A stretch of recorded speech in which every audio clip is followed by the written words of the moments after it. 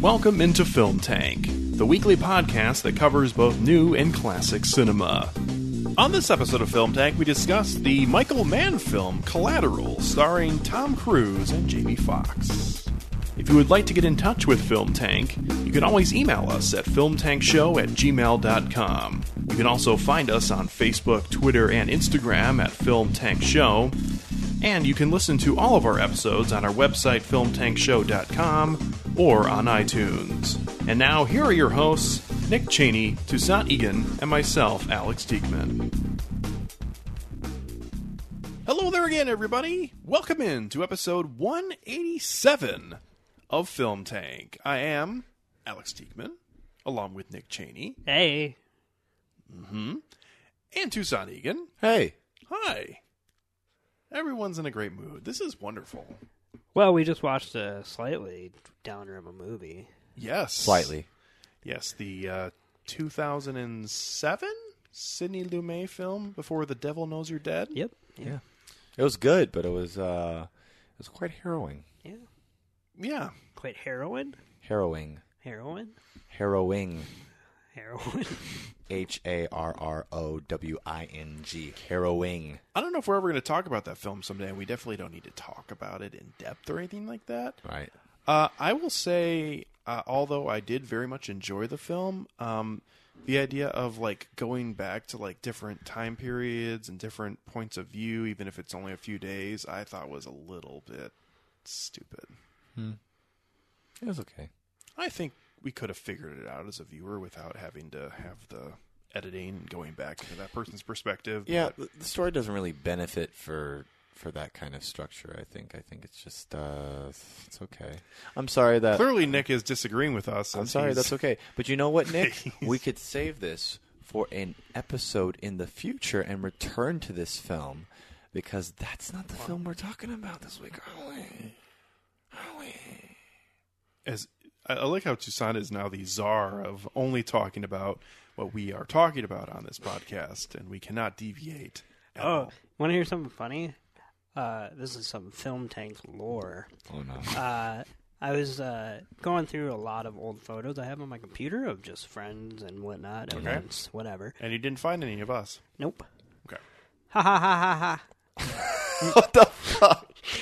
No, but I found the 4 photos that I randomly took of all 4 of us. By all 4, I'm also referring to our long-lost co-host, Kenny Marcellus. He got lost at sea. R.I.P. And that's Rest in Podcast. That's not... I didn't mean he died. And I found the original 4 photos that I took of myself, Alex, Toussaint, and Kenny, which I want to say maybe during our first episode, if not during our second, or something like that. And so here's the greatest part. I took everybody's photo while we were recording, okay? So it's not like they were kind of candid and whatnot. And literally, Kenny, Alex, and myself, in each of our individual photos are like... either talking or look at whatever, and Toussaint is on his goddamn fucking cell phone. Yes, I am. Yes, I am. It made me chuckle. I remember that, yeah. It was pretty great. Yeah. So, anyway, yeah. I think I had them on the website at one point. They might still be there. Mm-hmm. Yeah, I think they're on our Instagram page, too, okay, if you want to go try to find them. Yeah, Kenny didn't have a beard at that time, did he? Nope. No, he didn't. Well, it may have just been like a small... I was gonna say, I think he had some, but not he like had short hair, and not like what he does small... right now. Yeah, he had a facial hair, but he didn't have a beard. He has like long hair and a full beard. Well, he's been lost at sea, so that happens. Oh boy, only to me. Oh. Anyway, anyways, we are not just talking about Before the Devil Knows You're Dead. We are going to be talking shortly about the Michael Mann film Collateral. Before we get to that, this morning, today is April 3rd of 2019, the first trailer came out for the Joker film that is being released by DC, directed by Todd Phillips and starring Joaquin Phoenix. And I don't really know if saying that this is a film that people have been anticipating would be accurate, because I think this is such a weird project that a lot of people who are in the, cinephile range really had no idea what to think about this. But now that the footage is out and the tone has somewhat been set, and we've seen exactly what at least it would appear that Todd Phillips is going to deliver on screen, people are basically throwing rose petals at this film already. And I'm interested, and I know our guest many times, Brian, posed the question to us about what we all thought about it and what we were looking forward to about it, and thought it would be a good thing to talk about, because this is such an interesting thing where we all know what the Joker is, we all know what that character is, and the Joker has also been such a huge success in cinema when it comes to DC, specifically to Batman films, minus that Suicide Squad business with Jared Leto.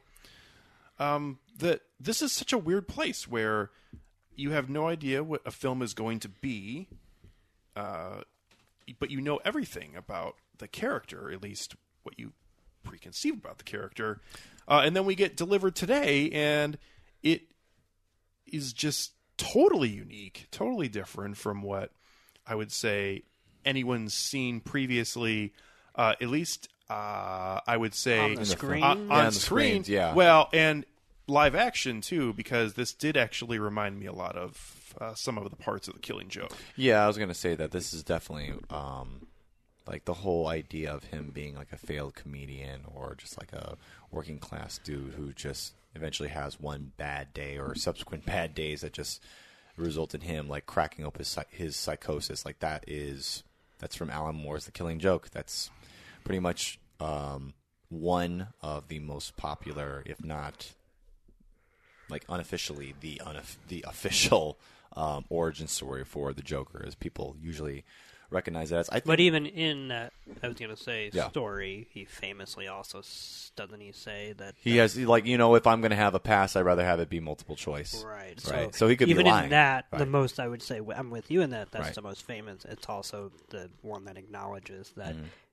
The mutability of these characters. Like, Yeah. when Alex is talking about how we already know who these characters are, we know what is going to be the ultimate conclusion of them becoming those characters, but we just don't know we don't know the exact pathway that this particular iteration is going to go through. But we know the character traits. We know the character traits, yeah. yeah. We know what the Joker's about. But we know what the Joker's about, but we don't know how this Joker gets from like point A and point B to finally point C, right? And when you're talking about that, it reminds me of that show Gotham, which I've only seen like a couple of episodes of, and Nick has become a fan over the years. Yeah. and I've heard that it's pretty nonsensical at some points, and I've That's when it gets good. I've partially followed the story about how that show's iteration of the Joker comes about, which is just absolutely fucking bonkers. Well, it's bonkers, and it was also not by choice in the sense that Right, they I knew know. they had to, but they also literally did not have the rights to Right. say the word Joker. Yeah, they had to wait. So they could. Do they have the rights to the other villains? Yeah.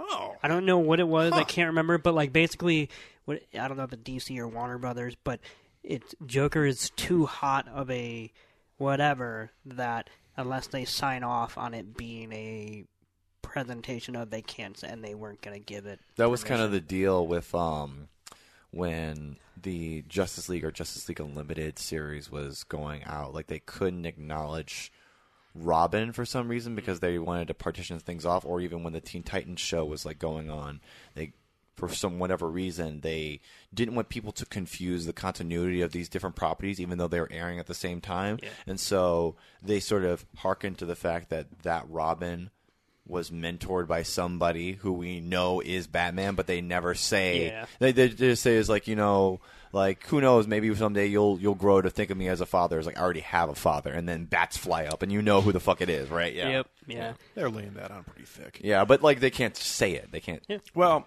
so since you're on the topic, I've seen people's rankings of top villains ever. Is Joker unanimously thought of as the top comic book villain of all time? Comic book. Yeah. I mean, if we're talking about American comic books, I mean, It sounds about right. probably the most iconic villain in I was gonna comic say, book. if not the most represented, Yeah, that's kind of a big thing. the most represented, the most oversaturated. I would say it's. I think the whole. Now, like, would that be true if it were not for Tim Burton's Batman? I think that it would still be true in the sense that I think that the Joker was already well established to be. Yeah, I mean, the Killing Joke came out in the 80s. Yeah, the Batman's like primary antagonist, like the Killing Joke and the Dark Knight Returns had already come out before Batman. The Tim Burton film came out, and those two comics, I think, but not only formed like that canon, but also the texture of that film. But I know I'm all encompassing here. Right. So, I know. Yeah. I think that it is the Joker is definitely probably the most iconic like American like comic villain. Yeah, I mean, I can't think of a single instance that would compete. So Yeah. So I've kind of teed up everything, but the actual trailer, and we can probably debate this if we wanted to, but my thought about the trailer is it was fantastic. It brought a totally different tone than we've seen in even the good DC films. It looks like a absolutely horrifying movie in terms of not scary, but also terrifying.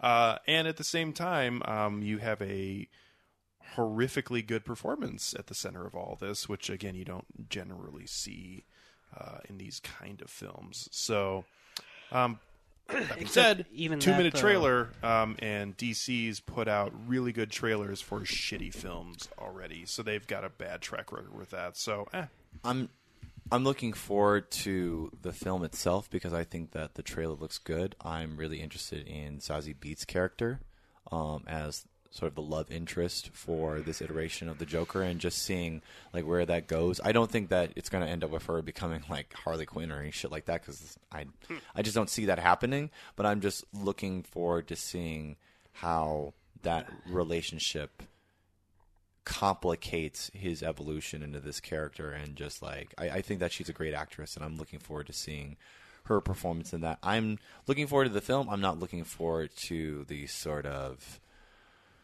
marketing and promotion and culture surrounding the film, just because I feel like at least within like comic book circles, the Joker, especially when it starts with like Heath Ledger's iteration of the Joker, I'm willing to venture to say that the Joker was to nihilistic shitlords like the proto Rick Sanchez before like Rick and Morty came out. Like it was just like, oh my god, it's like everything he's saying is just truth to power.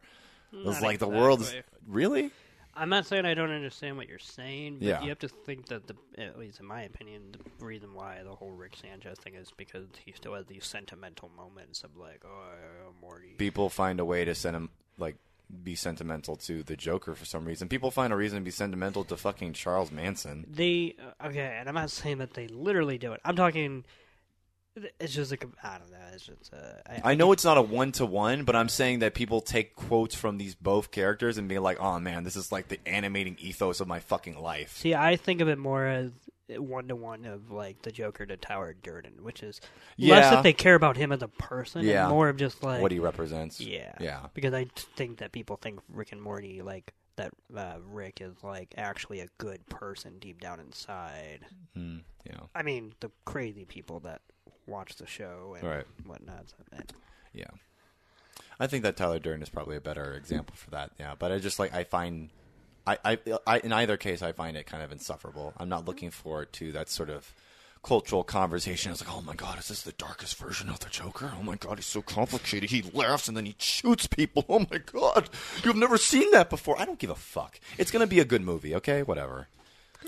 Yeah. I thought the trailer looked pretty good, but also to what end, I'm not entirely sure. Like, and I know that sounds maybe too early to even really talk about that, but Right. I'm not trying to give an answer so much as say, like, just because it was entertaining for the 2 minutes and whatnot, what are we going to say in this movie that we haven't already said? Just, you can't just turn the lighting, to a different filter and have a caliber actor come in and expect it to be all that much different. Well, and the shot that everybody not loved but remembered from the Suicide Squad trailer regarding the Joker was just of him laughing with all the knives pointed at him as the camera's panning away.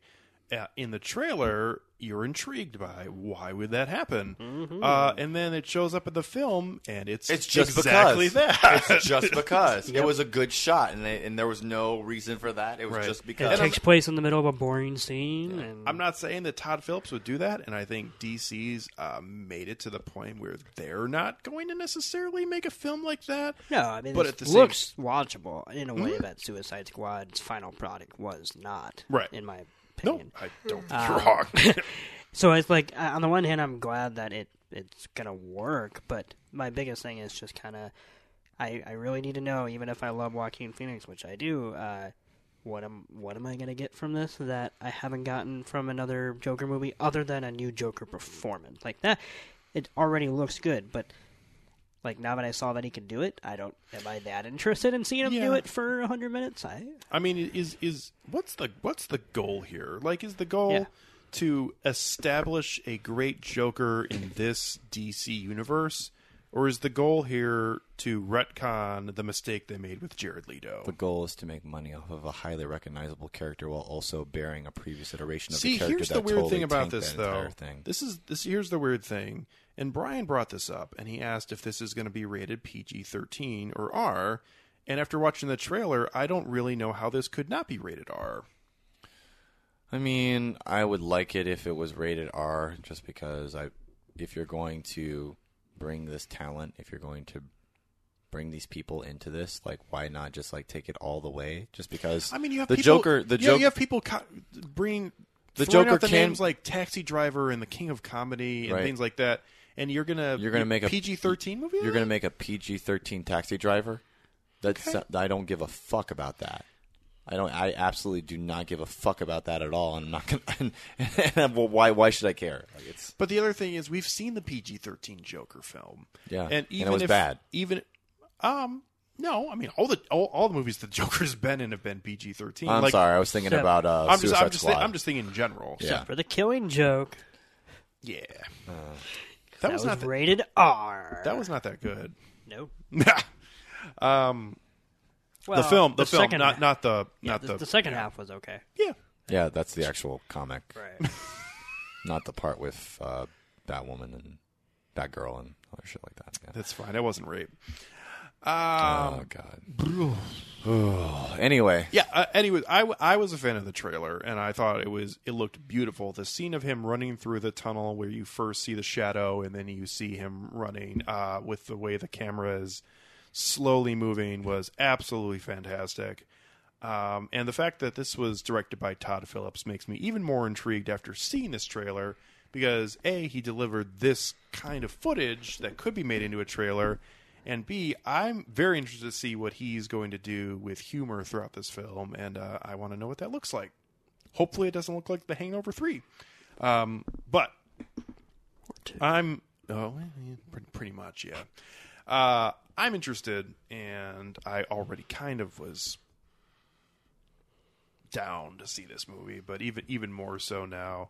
And to go off of what Toussaint was saying, I'm interested to see if the reaction to the trailer today, which has been pretty buzzy, I feel like, will at all change the promotional plan. I know we'll really never know, but maybe there won't be some giant, huge campaign. It'll just be a kind of downplayed slow, getting people just to go see what this is in the theater and not, 10,000 commercials the week before being like, go see the Joker. He's fucked up. I think it's going to be the latter, not the former. I don't think that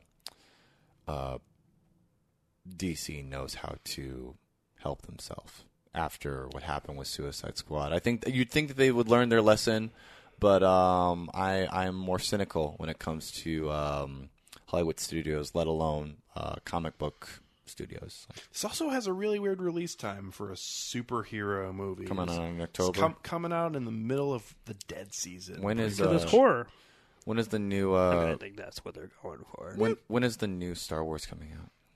December. The week before Christmas. Oh, okay, that's cool. As they do. I was going to say they've got that spot on lockdown. Speaking of big releases, so Avengers Endgame. Yeah. That's going to come out. That is going to come out.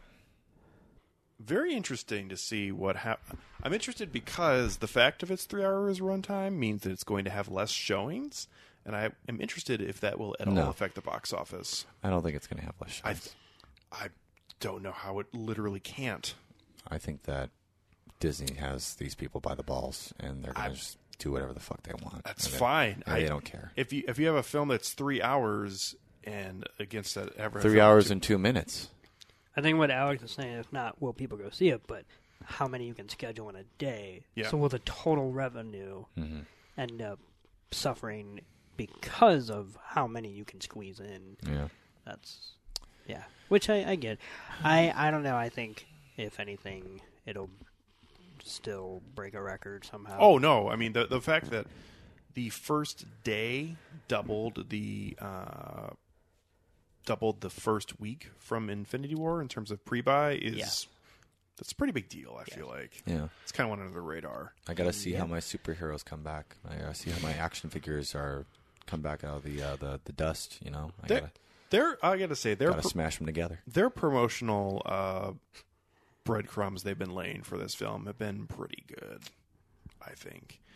There really hasn't been much. There really hasn't been trailer that seems like it's giving away too much of a storyline. But man, the Russo brothers sound like idiots when they talk about this movie. The other day they said you're going to want to see Endgame in the theaters because they said, this is the direct quote, that there are a lot of spoilers in the movie. What? Because apparently spoilers are now synonymous with things that happen in the movie itself. I'm so tired. I can't wait until. I was gonna say that I can't wait until the superhero movies are over, but I know that's not gonna happen. So instead, I can't wait until the sun explodes because that's probably gonna happen before these fucking stop. They'll still find a way. They'll still find a way to film and show these, even in darkness. We've got to get the asses in the seats. Yeah, I got to get the asses in the seats. No one's alive. There's no water. Fuck it. Yeah. Doesn't matter. Yeah. So we're eventually going to do an episode on that, and hopefully it doesn't run for the same length of time as the movie itself, because we'll have to not invite Dan for that episode. Because God Almighty, I cannot imagine. Damn. I can't imagine having Dan, if you're listening, that kind of. No, that's all in good fun to Dan. Yeah, I know. We had really good conversation with Dan, and he actually brings notes to these episodes. He does. Yeah. But at the same time... Actually, you know what? A lot of our guests do. Yeah, Brian does. Sam did the other day. Yeah. So, really, it's just us who are shitheads. Yeah. I mean, I bring notes. I brought notes to us. So it's just me and you, then. I think it's what Tucson is saying. I bring notes. He's pointing to his temple right now. So, he just locks it into his head, and then that's the thing that he's got right there. It's like, yep, he's pointing a little something right there. Anyway, but podcasting right there. Yeah, you know what I'm really looking forward to? You know what I'm really looking forward to?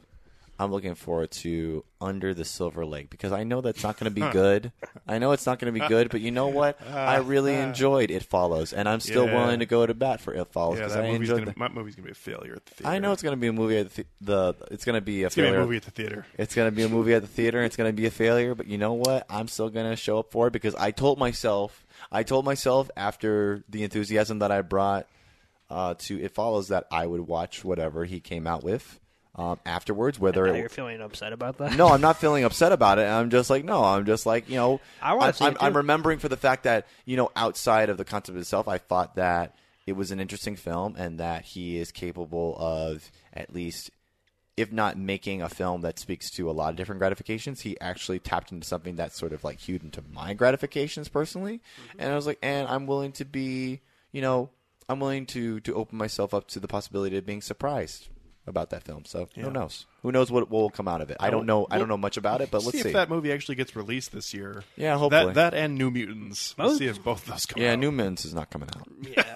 Most critics who have seen Under the Silver Lake have basically said that when they saw it, that there was nothing wrong. Like no one thought it was a masterpiece. You were saying that people were kind of confused why it was having so much rework. Yeah, they're no one thought it was amazing, and yet they're all like, yeah, that seemed like a decent movie. That would definitely be a festival thing that will come out by A24. That would have just went down that trajectory, and then maybe 10 years from now be forgotten. But there was just nothing that they said was that perplexing as to this definitely won't sit right with. I mean, if you're gonna go see the movie based on that trailer, you're expecting a movie that's not gonna add up and whatever. So. I don't know. I will go see that film, and also I'll rewatch It Follows with you guys later this year, just because I've committed myself to that. Woohoo. Unfortunately, I've also somehow committed myself to going to see the new Ari Aster film, Midsommar. Yeah, that is going to be the worst 2 hours of my year, probably. What if you end up loving it? I don't see it. Now, I'm going to go in with shockingly low expectations, so maybe. What would you rather watch, an Ari Aster film or a Nicholas Winding Refn film? I've seen a good film from Nicholas Winding Refn. Okay. So the potential's there. He just hasn't recently. With the Neon Demon? Yeah, no, that wasn't good. But that was really good. That's your opinion. We don't need to go back and rehash this. More like a fact, but... You really didn't like his previous film. I have not seen. Although I've been meaning to rewatch it. Which one is that? Only God Forgives. Yeah. Yeah. There's a lot of people out there that didn't care for that. There's also a lot of people who didn't care for the Neon Demon, so... Yeah, they're going to go to hell. Neon Hell? What's up? Any idea? We have to, go deeper into it. What's he up to? Is he... Refn? Yeah. He's working on a series right now. Yeah, it's supposed to be doing a espionage series for Amazon. What's it called? I forgot what it's called, but it had a decent cast the last time I looked. But yeah, he was supposed to be working on that at least. I don't know. Okay. Well, and also, interestingly enough, he is also working on curating films because he has his own website. It's called Too Old to Die Young. Sounds about right. Yeah. But on his website, if anyone Googles Nicholas Winding Refn, he curates movies every week or every month where he shows 3 films and you can watch them on your browser, and if you can cast it to a device, whatever. And they're handpicked by him, and they're supposed to be obscure exploitation cinema, basically a thing that I would absolutely love, and have guest people, writers contribute essays and such attached to each film, and so he seems like a cool dude. He would definitely want you to think that. Why don't you just start the fucking review? Also, too, really quick before we get to it. You sure? Yeah, no. I have not watched the trailer for it yet, but I believe the trailer came out for the new Jim Jarmusch film. Oh, I haven't watched it either. I forgot. But I've read that people who like him are really looking forward to this movie. I'm sure they are. I don't even need to see the trailer but I'll probably watch it after we do this episode. Yeah. But yeah, no, he's back. Yeah. Is this first film since Patterson? Yeah. Okay. That wasn't that long. It was 2.5 years ago? Yeah, roughly. Okay. What a great guy. Yeah, I'll probably end up going to see that too. You would actually like this one more than the one you've seen. Oh, I'm sure I will. Okay. Yeah, it looks more palatable. Wow.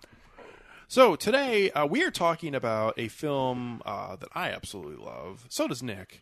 And so do I. And so does Tucson. All right. We're for done. 3. Yeah, we don't even need to do this episode. Great. By a director who has had a quite storied career and has had ups and downs, I would say, throughout his career in terms of popularity and notoriety. Who hasn't? Yeah, it's pretty much true.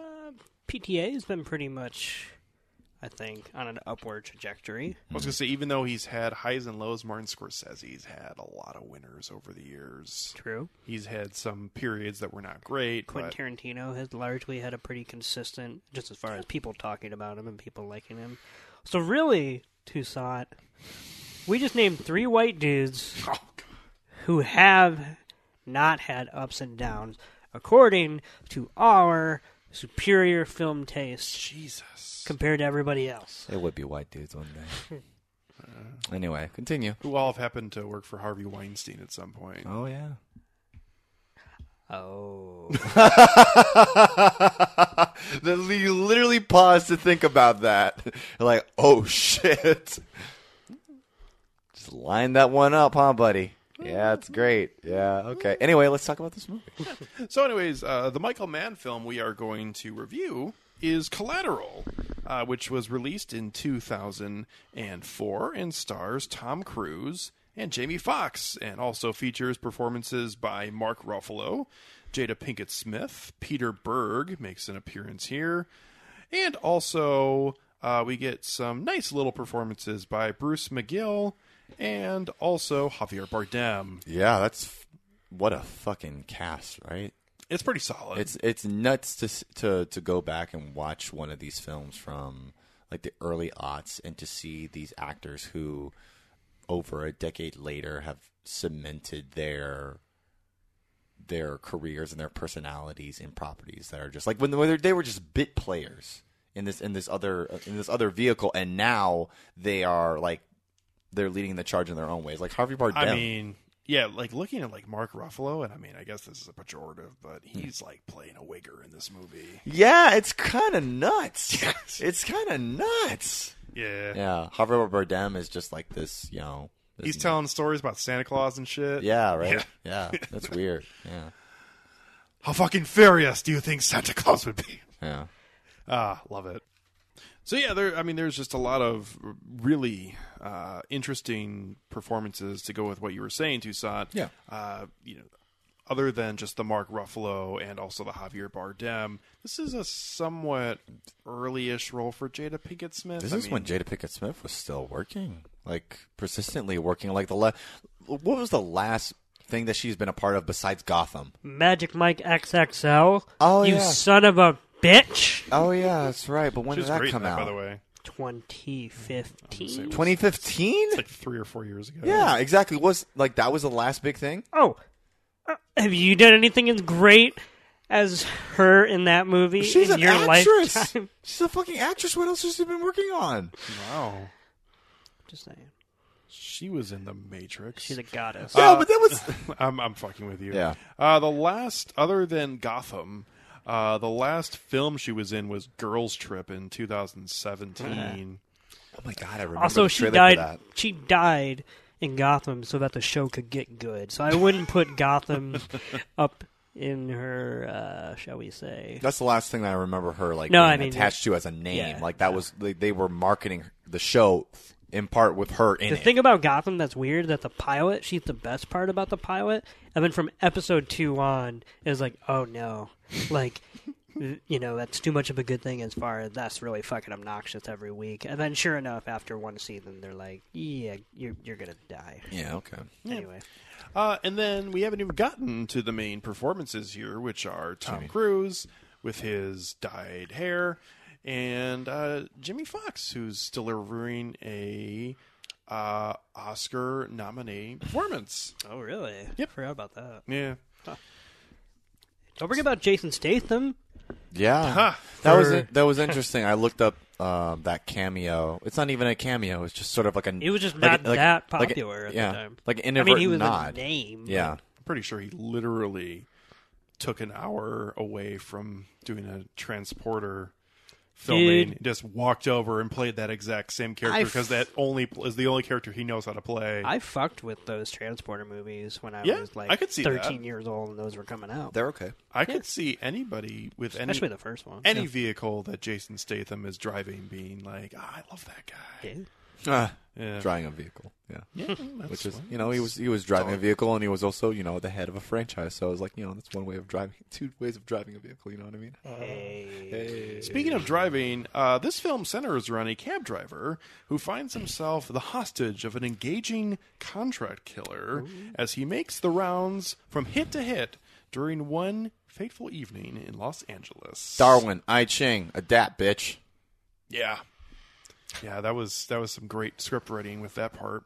That wasn't the best. Yeah. It wasn't the best line, but there were better lines in this film that I enjoyed. Yeah. I forgot how silly this movie is. Like, genuinely. Like, I'm a huge fan of it. You But forgot how depressing before the devil knows you're I did. You forgot how depressing that was, and you forgot how silly Collateral was. Yeah. Like, Yeah. if you would have asked me, I would have been like, oh, yeah, it's a very intense, charged movie, which is not that it's not that, but that's like all I can think, whereas I also forget that Tom Cruise. What is it with this guy? Yeah. Why is he shaking his head? Tell like him that you'll shove this cab up his fat ass. Yeah, and I'm gonna shove this yellow cab up your fat ass. Up his ass. Yeah. Anyway, not to mention like when they're in the hospital, it's like a buddy comedy, and I mean we'll get into all Don't you that. want to buy her flowers? She won't carried flowers. she Carried carried you she in her- carried you in her womb for 9 months. Yeah. Yeah. Anyway, He bought you the flowers. They're wonderful flowers. Don't talk about me like I'm not here, Mom. Yeah. Then What- is he here? Yeah. Yes, he's What- right there, what- ma'am. What is he saying? What is he saying? Yes. Yeah, like wow. Yeah. Yeah. So, anyways, Yeah. myself and Nick definitely love this film and have talked about our admiration for this film and also just Michael Mann in general for many years now, and I'm sure we've mentioned it before on this podcast No. numerous times, probably. So, I guess I'll go first. Mm-hmm. I am a enormous fan of this film. To me, you okay there? yeah, because you were an enormous. Oh, you thought I was going to turn Yeah. into Paul Rudd's Giant Man here. No, I was just looking. Like there you are. Yep. There. I'm there. Yeah. Good. Perfect. They're both pointing up and looking up at something. It's just like, Yeah. We're really not great. It's okay. So, this is probably second on the Michael Mann list for me. Ooh, really? Yeah, big fan. After Heat? Yeah. Holy shit. Okay. Yeah. I like a lot of other of his films. I also haven't seen a lot of his earlier films, so I should really do that. Not even Thief? Have you I've seen Thief. Okay. Yep.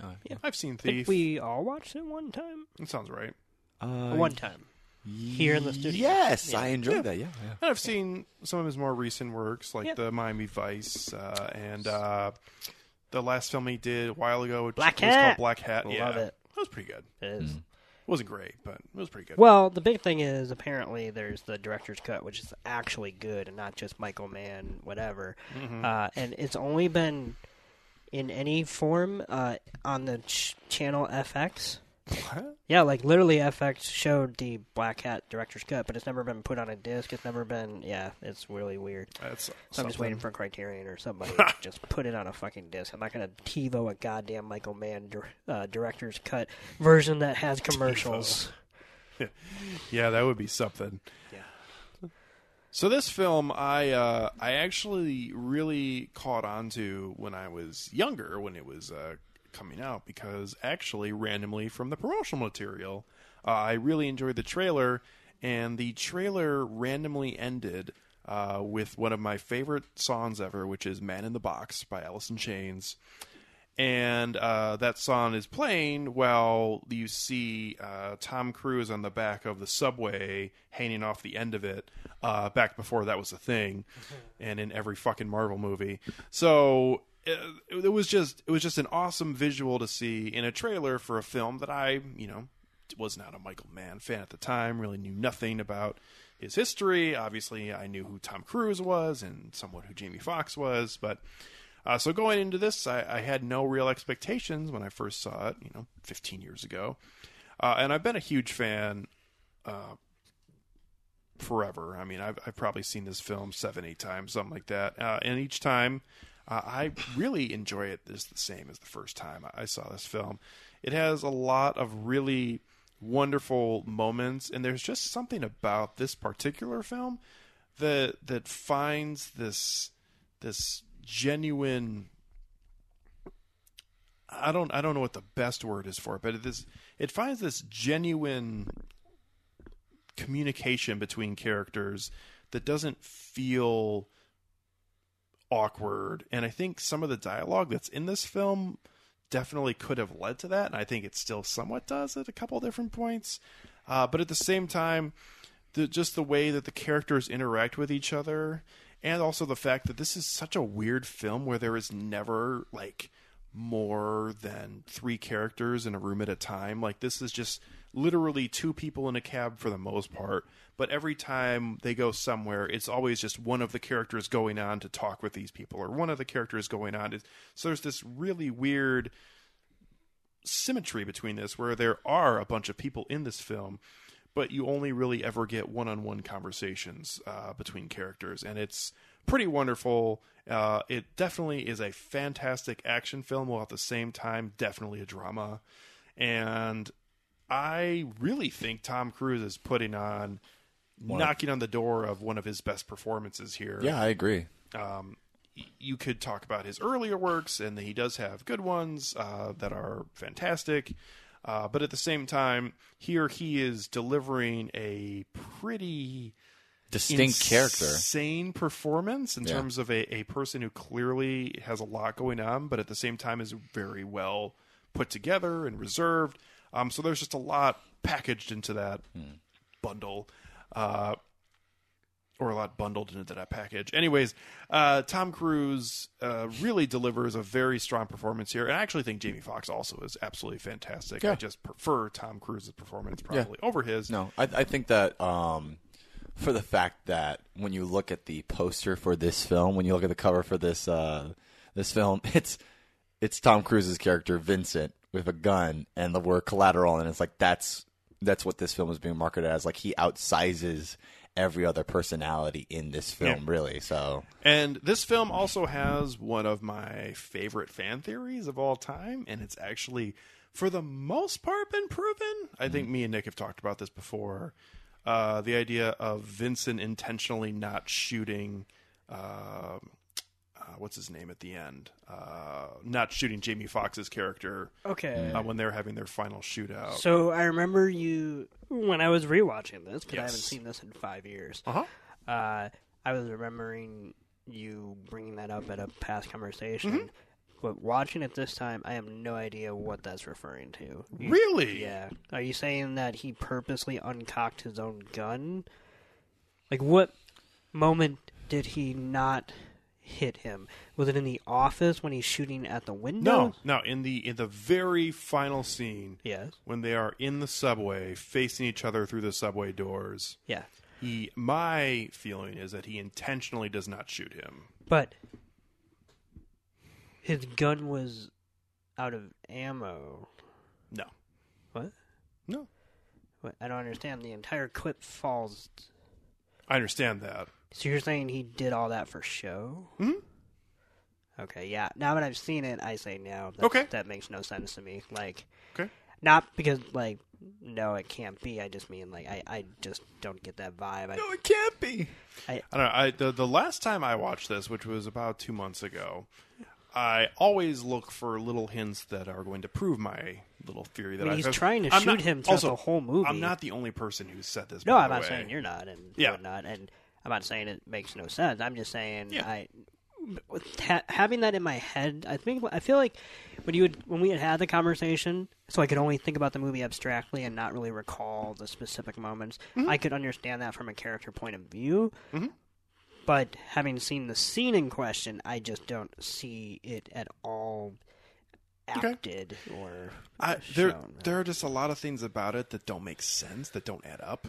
Like if they're literally facing each other and he is a very accurate person with a gun, why would he not shoot him? But he does.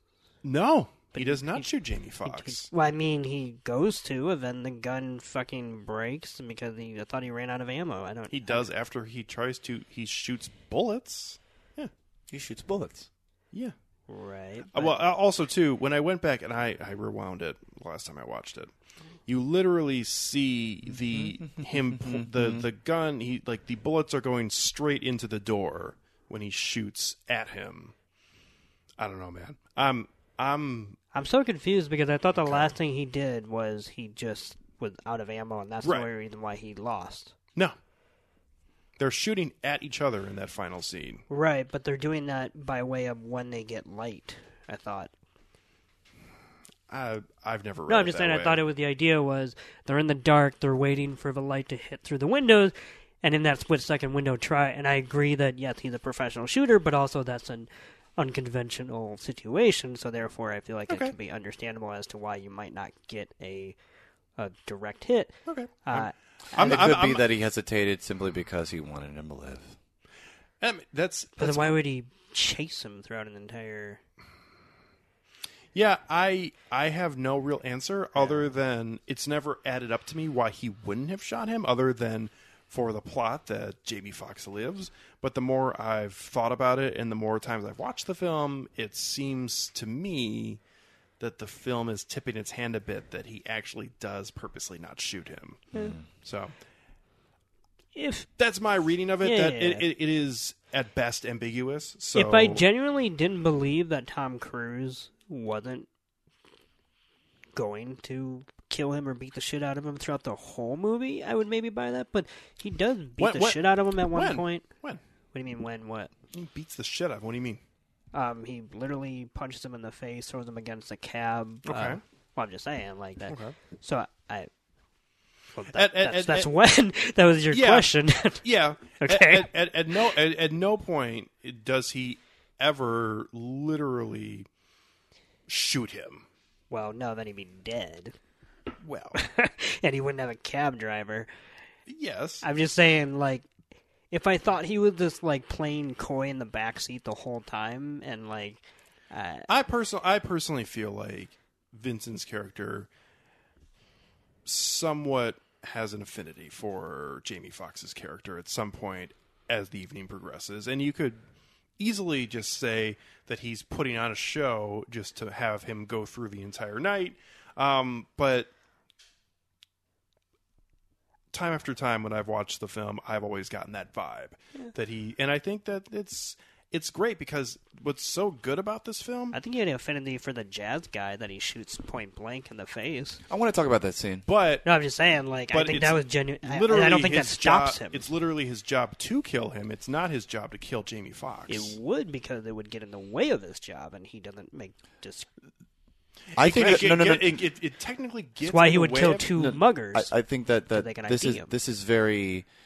To say that it's not part of his job, even though there was that scene between Mark Ruffalo when he was talking with the other, when they were on the scene of the first murder that Vincent committed, they didn't know like what was going on. It's like, yeah, you remember that one case that happened a couple of years ago where there was that taxi driver that drove around, killed 3 people, and then like just offed himself. And I'm just like, yeah, it's like the detective who was on that case, like he never really thought that was true. He thought that there was something else, and I was like, and I feel like that scene obviously is meant to hint at the fact that Vincent has been here before. He's done this before. This is his MO, and this is like you're saying that he didn't need to kill Jamie Foxx's character. Yes, he did, because he has to tie up loose ends. Yeah, I mean, I think the idea he was always made out to be the fall guy in that case. Yeah. At least that's how it started out. He was just going to do the same damn thing. And I think I'm in agreement with you. Yeah. But I feel like through even this sort of episode, like, maybe something despite himself, like, changed in wanting him to live. I don't know. And that's the weird thing about it, is I don't necessarily think that much changed about Tom Cruise's character. No. I feel like for whatever reason he has the feeling like he does not want to kill Vincent. Yeah, he actually faced up with somebody who didn't resign themselves to die, but actually just trying to actually like stop him. Yeah. And also, too, that literally just didn't have the exact same cynical view in terms of just wanting the money or anything like that. Also, too, really quickly before I hand it off, and again, I absolutely love this movie, so I'll just continuously just throw rose petals its way for the entire episode for the most part. And one of the best parts of Tom Cruise's performance is the extraordinarily awkward time when he's talking about killing his father. And he almost plays it off like he was joking then afterwards, which I thought was fantastic. Yeah. Liver disease. Yeah. Yes. But I love that because it feels genuine that he did actually murder his father. Mm-hmm. But then at the same time, it also feels genuine that he's saying that he, so I think he's giving that character is putting on that great of a performance. And Tom Cruise, I thought he was just hewing to the idea that his father was a drunkard who was abusive. And he could either have died of alcohol poisoning or he could have just died as an effect of being an alcoholic and being killed by his son. Yeah, I guess I didn't think of it as that he was telling the truth in plain sight. No. I thought it was just him making a joke like, yeah, this is what you think of me. And maybe there has to be a tragic backstory behind it. Or maybe he's just a fucking alcoholic. And the fact that you can pull those separate meanings from that sort of performance, I think, speaks to just how the sort of synergy between the writing and the actual actor like reciting those lines in that sort of context. Like I think that it works. It works. Kind of what I'm trying to say. It works and it holds up to like multiple meanings of like what you want to see out of it. And and that's sort of like one of the things that I enjoy about this film. Can I sort of like take on the? Yeah, go right ahead, man. Yeah, I haven't seen this film in a very long time. I mean, I've probably seen it like bits and pieces of it, like on like public television, maybe like FX, like maybe screened it a couple of times, but I've never actually sat down and watched it from start to finish since it first came out in theaters. Like this was actually one of my dad's favorite movies because he actually drove a taxi when I was like 6, and he would always tell me about like the crazy stories that he would go through. So he really enjoyed this film. Nothing like this, right? Yeah, nothing like this. Yeah, nothing like this. I don't think he would have survived through something like that. But yeah, he was a really big fan of like Tom Cruise's character and like the whole like crazy like shooting that he did with the two thugs that tried to like steal the briefcase. That kind of like. Oh yeah. That's sort of like the weird, crazy like CQC, like military, like pivot shooting that he was doing. Yeah,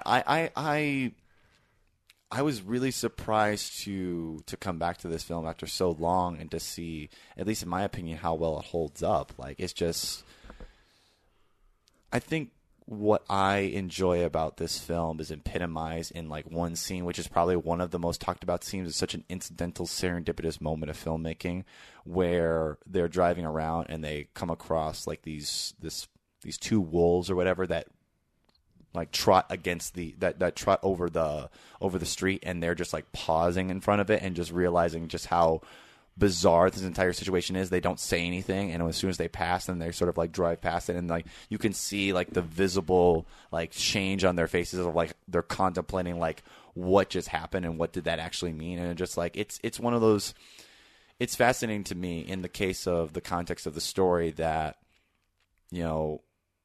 this is all just what like the whole philosophy of Vincent is like, what does any of this mean really? Like this is just like one life on a speck in this cosmic dust, just like floating around anywhere. And just like Vincent could have easily just hopped into another cab at that beginning. He almost does, but he doesn't. But he's like, no, man. It's like, I can take your fare.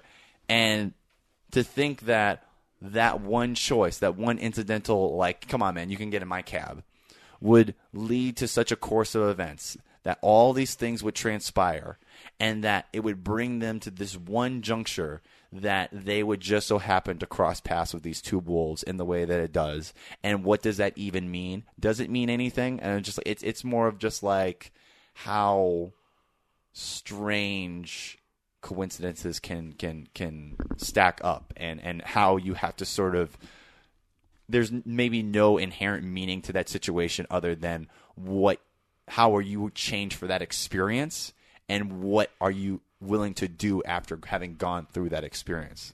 Like, what does that mean to you? Well, and I mean, this film would just not exist, obviously, Yeah. if it didn't have the kind of things that happen throughout it. Yeah. But going off of what you're saying, Toussaint, I mean, the idea of him parking the cab exactly where the guy falls out at the beginning, like if that he would doesn't pick hap- up, that he would pick up the girl and get her card. Yeah. Who would be the prime target for Vincent throughout this entire affair. Just the serendipity of all these things just coalescing together is just like, it's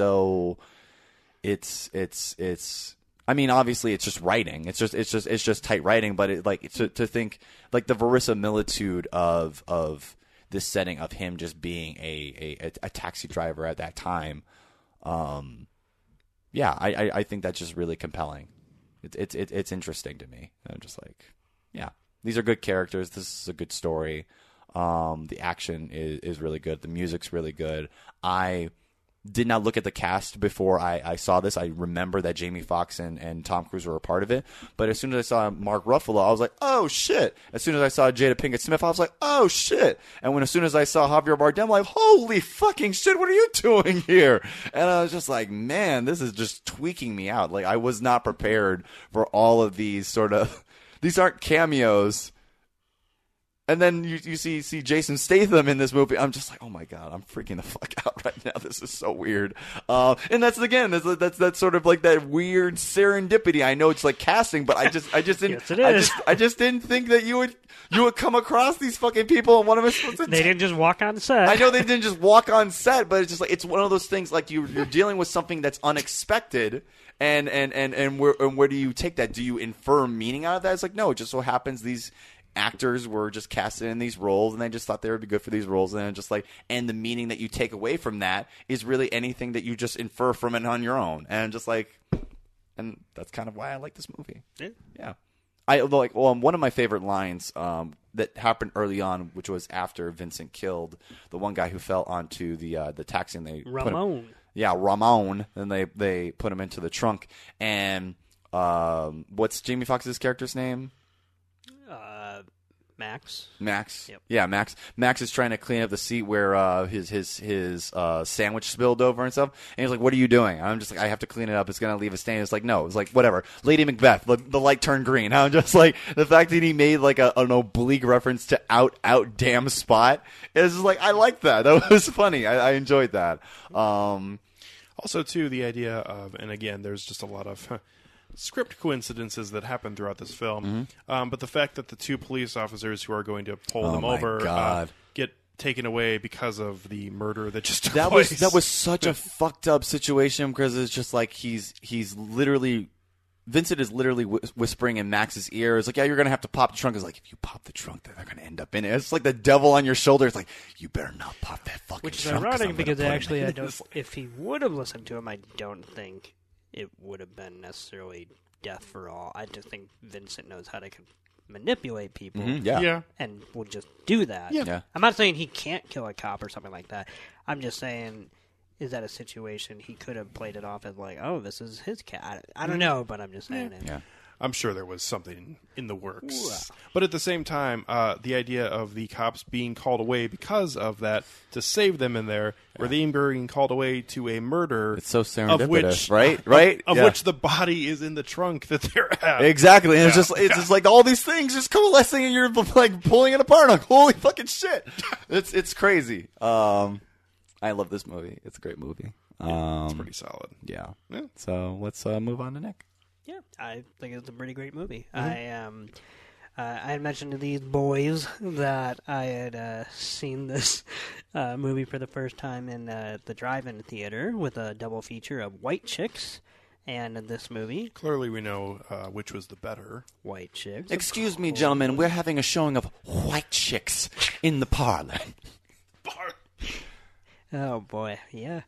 White Chicks. And I remember watching Collateral because I was excited that I was only like 13 and my parents were going to stay for the second movie. So, I mean, I got to watch it. And I remember loving it when I was that young. And I hadn't really revisited it for at least a decade after that. Right. This you know, is just one of those films. Yeah, so it's been about 5 years ago I rewatched it. And I, like you two, sound like, wow, that really holds up. And so now I get to rewatch it 5 years later for this, and once again, I found myself very engaged with it. I do think that it didn't quite hold up as much this third time, which is to say that I pretty much feel like I'm on rock solid foundation as to not going to go up or down anymore, because some of it did slightly feel sillier to me than I remembered.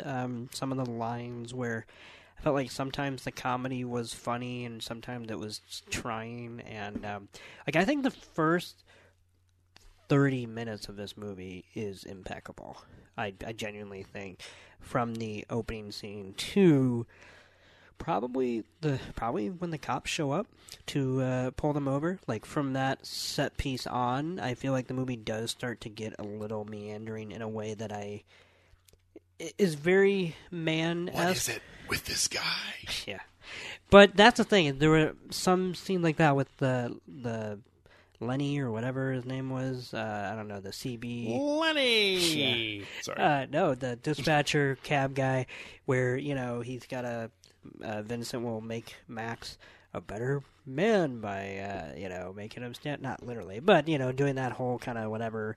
Some of those bits just kind of felt boring, and, I don't think Vincent would care that much. I would buy him going to his mother's hospital because he gives a reason for that. He's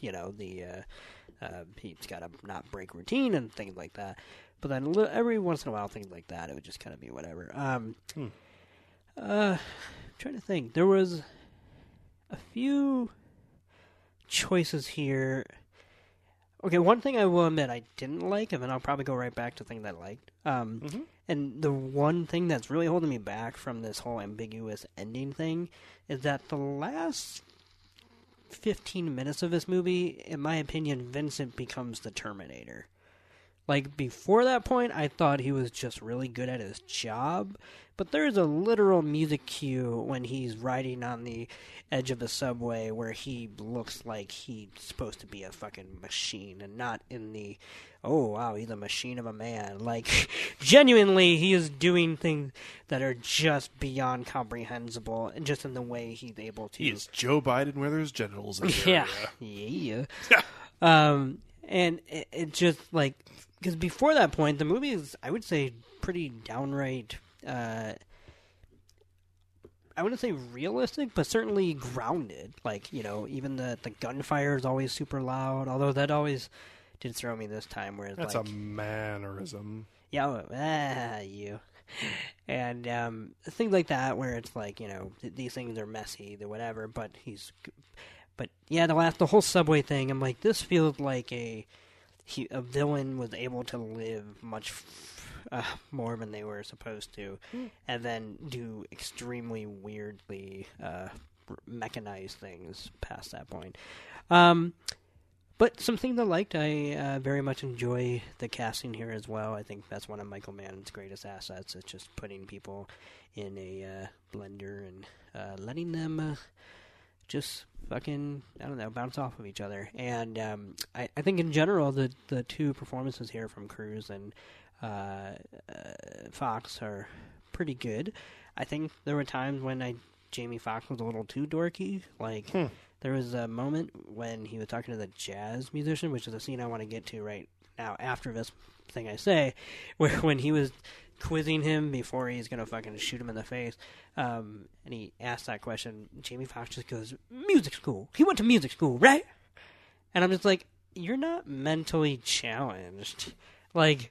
I get that you're stressed about this. He's just stressed because you don't want to see another guy get killed. I'm not saying that doesn't make sense, but here's the thing. If I'm sitting between two people who know jazz and I know nothing about jazz, and I've said that in character, I don't think I would have anything to offer more than the person who apparently knows everything about Miles Davis. So it just, I don't know. I don't find it as grating. He's just in a moment of desperation where he really just doesn't want to see this guy get killed, and I feel like if his best shot is to shut up and let the guy honestly say. In fact, if we trace it, maybe he's the reason why he died, because he says music school, so then the guy lists what music school he went to. No. Well, actually, that's I'm actually kinda a good buying point. that. That's Yeah. actually kind of a good point. Maybe yeah. if he would have shut up, Maybe if he just maybe he shut could have actually thought about the riddle of the question. Yeah, the riddle of the riddle of the Sphinx. Yeah, so- riddle of the Sphinx. So let's talk about that scene. Those are my general thoughts in the sense. I pretty much like it. I think the performances are pretty much great. I think the first half hour it never quite reaches, but afterwards. But I very much enjoy it all the way up until like the last 20 minutes where I could actually take it. Like I like everything in the office building, but once they're able to just run across an entire city and have very public shootouts while Tom Cruise just fucking Doc Ocks that subway, I just kind of whatever. I thought. But The jazz player, jazz even, scene. the jazz player, even answering the question was stupid. It was like he knows that he's not going to live out of that situation, yeah, right? but here's the thing, and I would agree with that. But the way it's presented is that actor is given a performance in which it's suggested that his character thinks he's given the right answer. Right? Yeah. And so the idea that this white man who hasn't played with Miles Davis, I'm just saying, like, they just established that not only does his character says he knows everything about Miles Davis, but he also has some credentials to just prove that he's been in this culture. And He's related and to so he Ryan would, Reynolds from La La Land. Well, that's what I was thinking of, to be honest. And He the fact saved that he would jazz. give the most Wikipedia answer ever, but it's the white guy who's like, no, man, he studied under the bird. yeah. And it's like, so a black guy who loves jazz and has met Miles Davis doesn't wouldn't- know as much about it as the white guy. And it's just really fucking stupid. And I'm not saying he wouldn't have shot him if he got it right, but I think that would have been a more interesting scene. Like, he says it, and then he just shoots Technically- him, and then he just says, wait, I thought, wasn't that right? Yeah, okay. he got it right. This is really random and has nothing to do with anything. But Continue.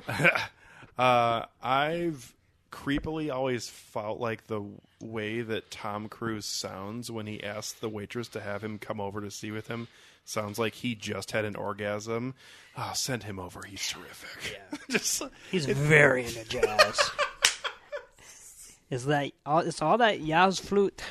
oh god, nice from the same era too. Yeah, it was like the Anchorman. same year.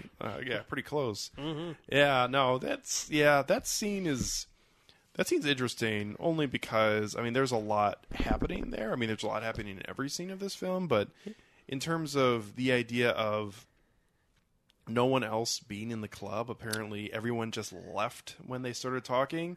Yeah, that was weird. And apparently, here's the other thing that's weird. And again, I pretty much love this movie. Yeah, and you this can is- just murder someone in the middle of Well- a pretty public establishment. First of all, they have time to get in there, have a drink while they are performing, wait for everyone to leave, and then meet with them. Yet he's on this super tight schedule. Okay, it's like I just kind of go with it. But No, but I agree. yeah. I do think this movie does what it wants to at every given turn. Yeah.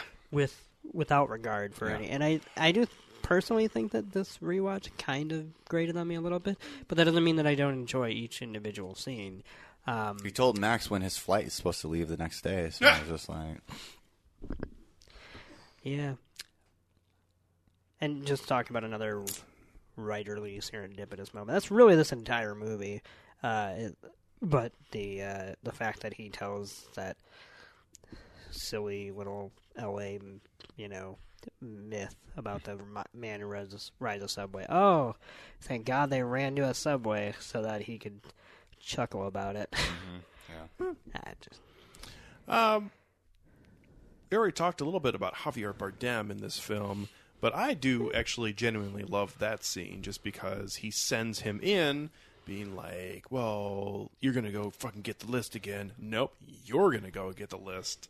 And I do, again, everything comes back to what it's just for in the plot-wise, but the idea of him asking these really stupid questions and then that ends up being kind of what he goes to when he's trying to get the information out of him that he needs. He has to improv a sort of Adapt. a demeanor and an affect of a hitman, of what he thinks Vincent would say in that sort of situation, or what his version of Vincent would say in that situation, so that he can convincingly like put, Convincingly.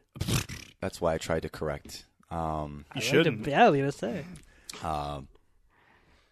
basically put that across to Javier Bardem's character so that he can actually get the list. Along with, first of all, here's one thing where he fails.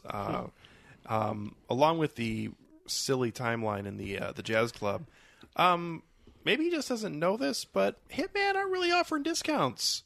So He's just, it's not really a matter of like offering discounts. It's more of like a way of just like, you know what?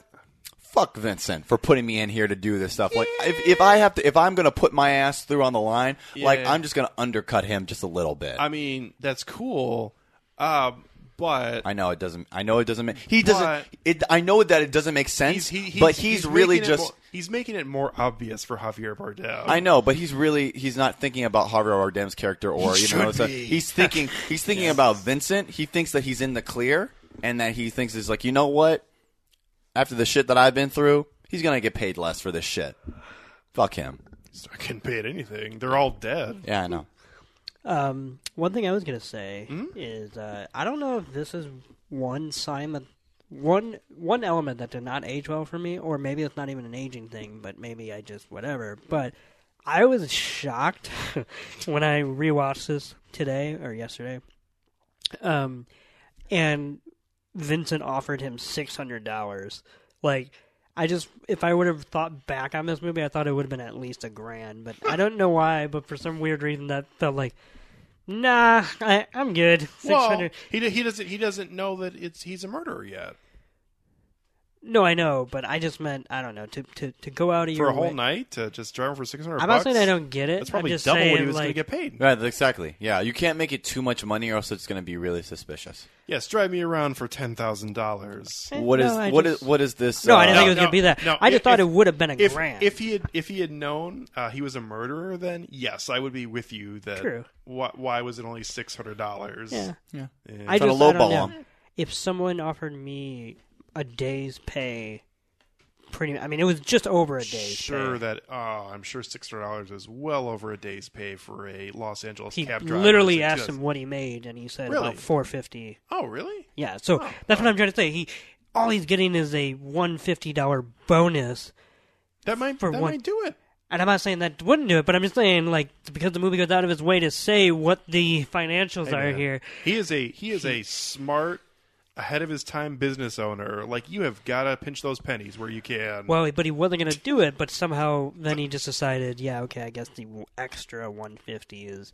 it was just one of those things where I just thought it would have been $1,000, which would have been suspicious, but I just thought would have been like, okay, the wealthy whatever, and therefore... It was just something so random about the $600, I'll give you $300 right now. It's like, whoa! $300?! Okay. That's a Bubble Boy reference. Oh. No, actually, it should be $500 if it was. Yeah, red light max. Anything else anyone wants to discuss? Because it seems like we're not really discussing much here. I mean, it's a simple movie. Yeah, I'm just saying, like, as far as I don't think it's like a slight against the film itself. As far as what it, I just think it's a good movie to talk about in general because people may have forgotten that it's as good as you remember, or it's better than you remember, or whatnot. I enjoy quite a lot of things in this film. I'll say one thing: Michael Mann is, for being known for his crime dramas and whatnot, and that kind of machismo, masculinity depiction and whatnot.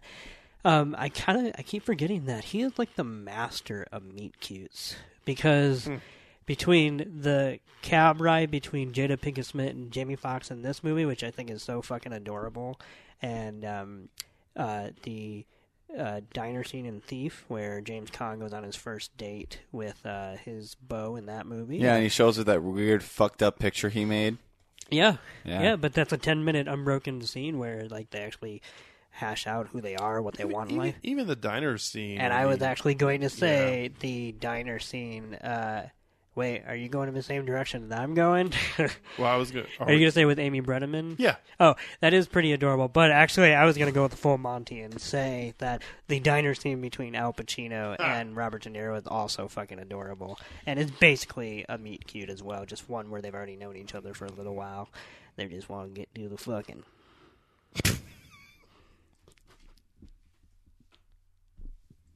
Well put. Well, they want to feel the heat. Sure. So yeah, I thought that was adorable. Good. That's really cute.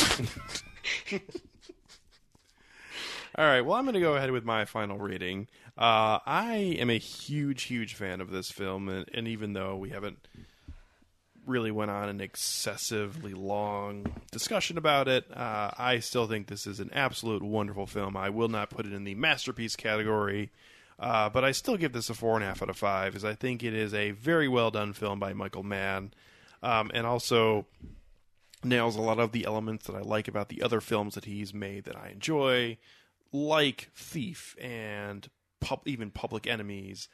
This really has a lot of the same elements happening, while at the same time having a pretty solid story throughout, even though if there are some silly, unique intricacies here. So overall, it's a 4.5 out of 5 for me for Collateral.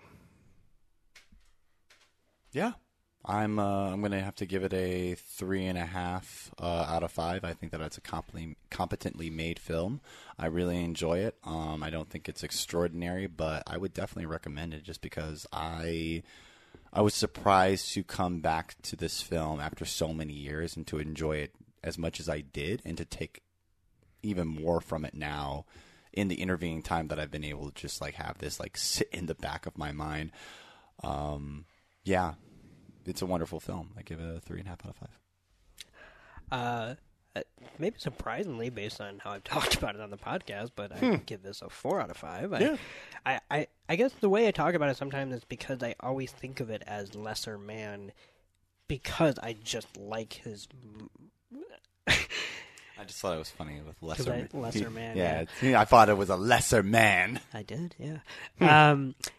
Because I adore Michael Mann and everything he does, and I just think that even when he's not at the top of his game, he's at the top of whatever the hell he's doing genre-wise. And so I think this is no exception. The one thing I forgot, and I feel like we all kind of glossed over this, not to say that none of us noticed it, but we didn't really talk about it, but the use of digital video in this film is fantastic. He's very famously past the antiquated fetishization of celluloid, which obviously I've been on this podcast saying how much I love that, but I don't want a filmmaker to do it just for the sake of it. And Michael Mann's a great example of, like, your aesthetic is your own, and it's not made by the the tangible product that you shot your movie with. And this is no exception, because Collateral is one of his most gorgeous films ever made. And I don't think the way he shoots video always works for people, because he wants it to kind of be this almost hi-fi aesthetic that is very garish and unpristine, because it's high definition, and yet it's also not shot with like the top-of-the-line crystal clear cameras, and it's more of what we think of when we think of like the days of the burgeoning of when home video cameras were becoming like actually good, and not just like but like when Sony and whatnot were coming out with those like high DV, that kind of shit. It was after you were previously you were just happy that you had something. Yeah, but now you could go to the counter and see what camera was good for you, because it was like when TVs became affordable and you could actually pick one out and whatnot. And that was like the early 2000s, around when this was made, and he just always does extraordinary things with it. The other thing regarding that is that obviously, for the most part, I mean, unless he's doing something that's like a period piece, kind of like Public Enemies, like he is pretty much going to do downtown Los Angeles as his backdrop. Yeah, So and that's his baby. And that the nighttime fits into that sort of unrendered looking sky in the background of this kind of, not fog necessarily, but this just kind of almost like a Blade Runner sky it's more behind smog. it. Like it's not this like poetic thing. It's just it's cityscape that somehow is still able to retain its beauty through a hint of man-made. Jesus. Man-made. Oh no, I already said that. Emissions that are so prevalent in modern society and especially urban civilizations. What's up, Toussaint? Nothing. Cool. So 4 stars from me. Great. If you out there have any thoughts on Nick's voices, or also the Keep film, them to yourself. film Collateral, or any thoughts about the ending, and if you agree or disagree with myself or Nick, or think that my theories are all really stupid, which is very much in your rights. You know what? That's a common theme here on Film Tank, is you bringing up a theory and then me just saying, fuck no. Yeah. Not because you're I've wrong or had whatever. quite I've had quite a few over the years that are pretty stupid. Okay. I've had a couple that are good, Yeah. but for the most This part, is definitely in the acceptable one. There was that you know. one time you floated the whole theory about Agent Smith being the one, but I think you really just did that to fuck with me and sort of a lead-in for me to no, like that sort of was like tee that up. totally me just poking at the bear. Oh, you totally were. Yeah, Yeah. that's okay. I don't actually believe in that one. Yeah, it's a fucking stupid theory. No. Well, I mean, what if the Joker, though, is the hero of the Batman franchise? Oh my god, I've never thought of that before. But at oh least my Todd god. Phillips has, and he's ready to show us. Oh my god, you mean, oh, wait a minute. But what if there's a difference between a hero and a protagonist? Oh my god, I didn't pay attention in English class. Not all heroes wear capes, Tucson. Speaking of, really quick, Joker, or the Joker, the character, I listened to a very old episode of our old podcast, and I Were we talking about Cesar Romero and his painted mustache? No. Ugh. No, but I totally forgot that we used to have an intro with film clips. Yeah. Yeah, I mean, I didn't forget, but like I was like, oh, yeah. And then, Yeah, we used to have that until one time you told me that you were hearing from people that they don't understand what's happening in our intro. which I think is fair. I actually, the more I've thought about it, Yeah, it was just one of those things. Originally, I feel like it if we ever sounded did it creepy. again, like, it just needs to be shorter. no, I think it would if it like had dialogue that made sense in between the Yeah. narration, it would really. But yeah, it was just clips. Yeah, Of films. which, you know what? That's fun. Yeah, It's a fun little relic. yeah, it is. It's probably on what our like first like 35, 40 yeah. episodes. I think I was listening to 40-something. Okay. Yeah, anyway. The first, I can actually tell you, the first episode with the new intro that we've had for years was the Force Awakens episode. Oh, okay. I do remember that pretty clearly. Interesting. Yeah. Yeah. That actually makes sense.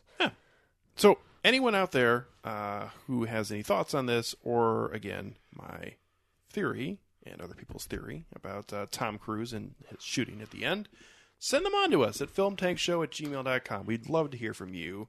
If you can't put an email together, you just want to find us on Facebook or Twitter, or even sometimes Instagram.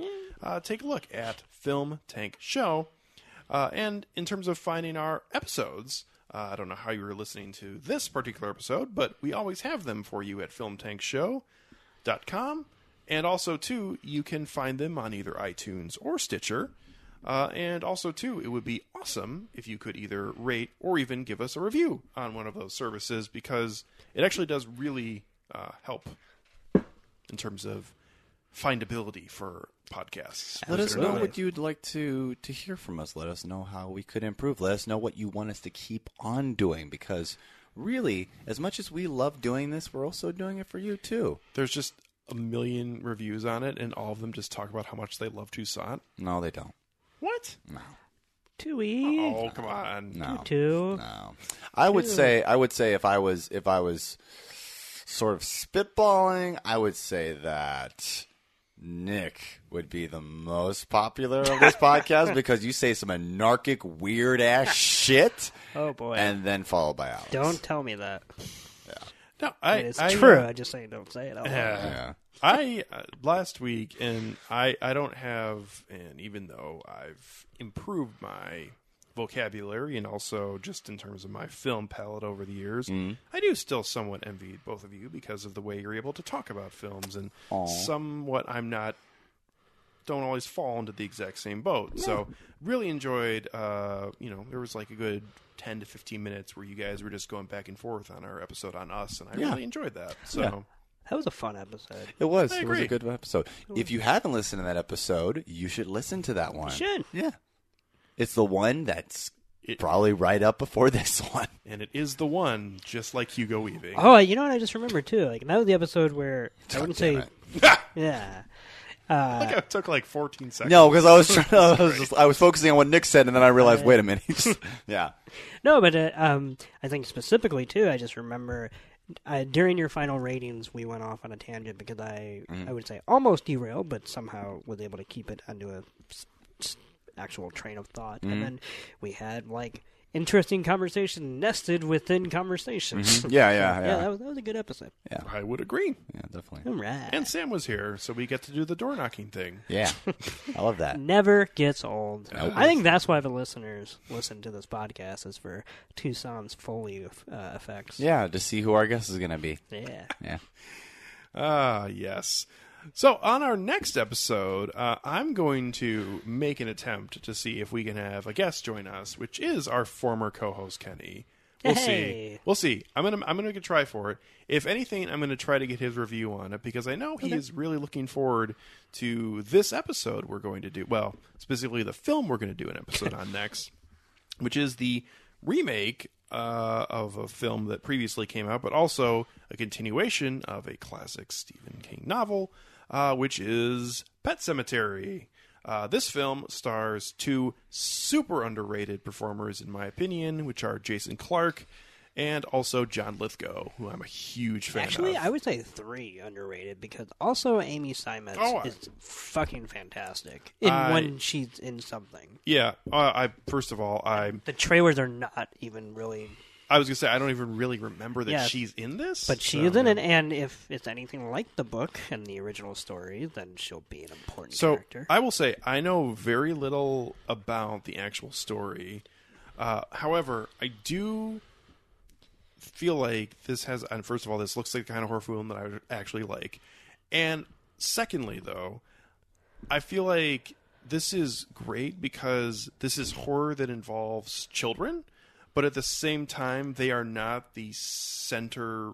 They're not the central character in it. No, and I think that's pretty fantastic that you can have that in the background while still having adult actors performing throughout the actions. I haven't. I was going to say you haven't seen it, so I will say they're more important than the trailers would suggest. Yeah. If it's anything like what the mythos usually is.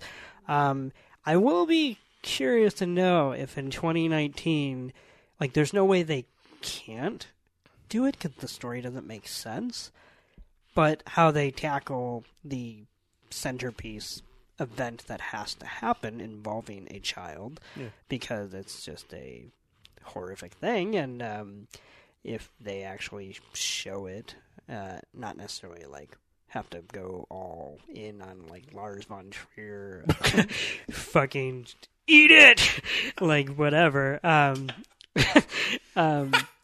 But it better not just be characters watching something happen and going, "Oh boy," and then cut to the next scene and it's over. Anyway, because the '80s movie, wow, that was a made-for-TV movie, so literally there's no blood or whatever. You feel that scene happening, so anyway. I will find out what that is when I see the film, and we will talk about it coming up on episode 188. So, from Tucson Egan, Nick Cheney, and myself, Alex Diekman, as always, thank you very much for listening to us here at Film Tank, and we can't wait to catch up with you next time.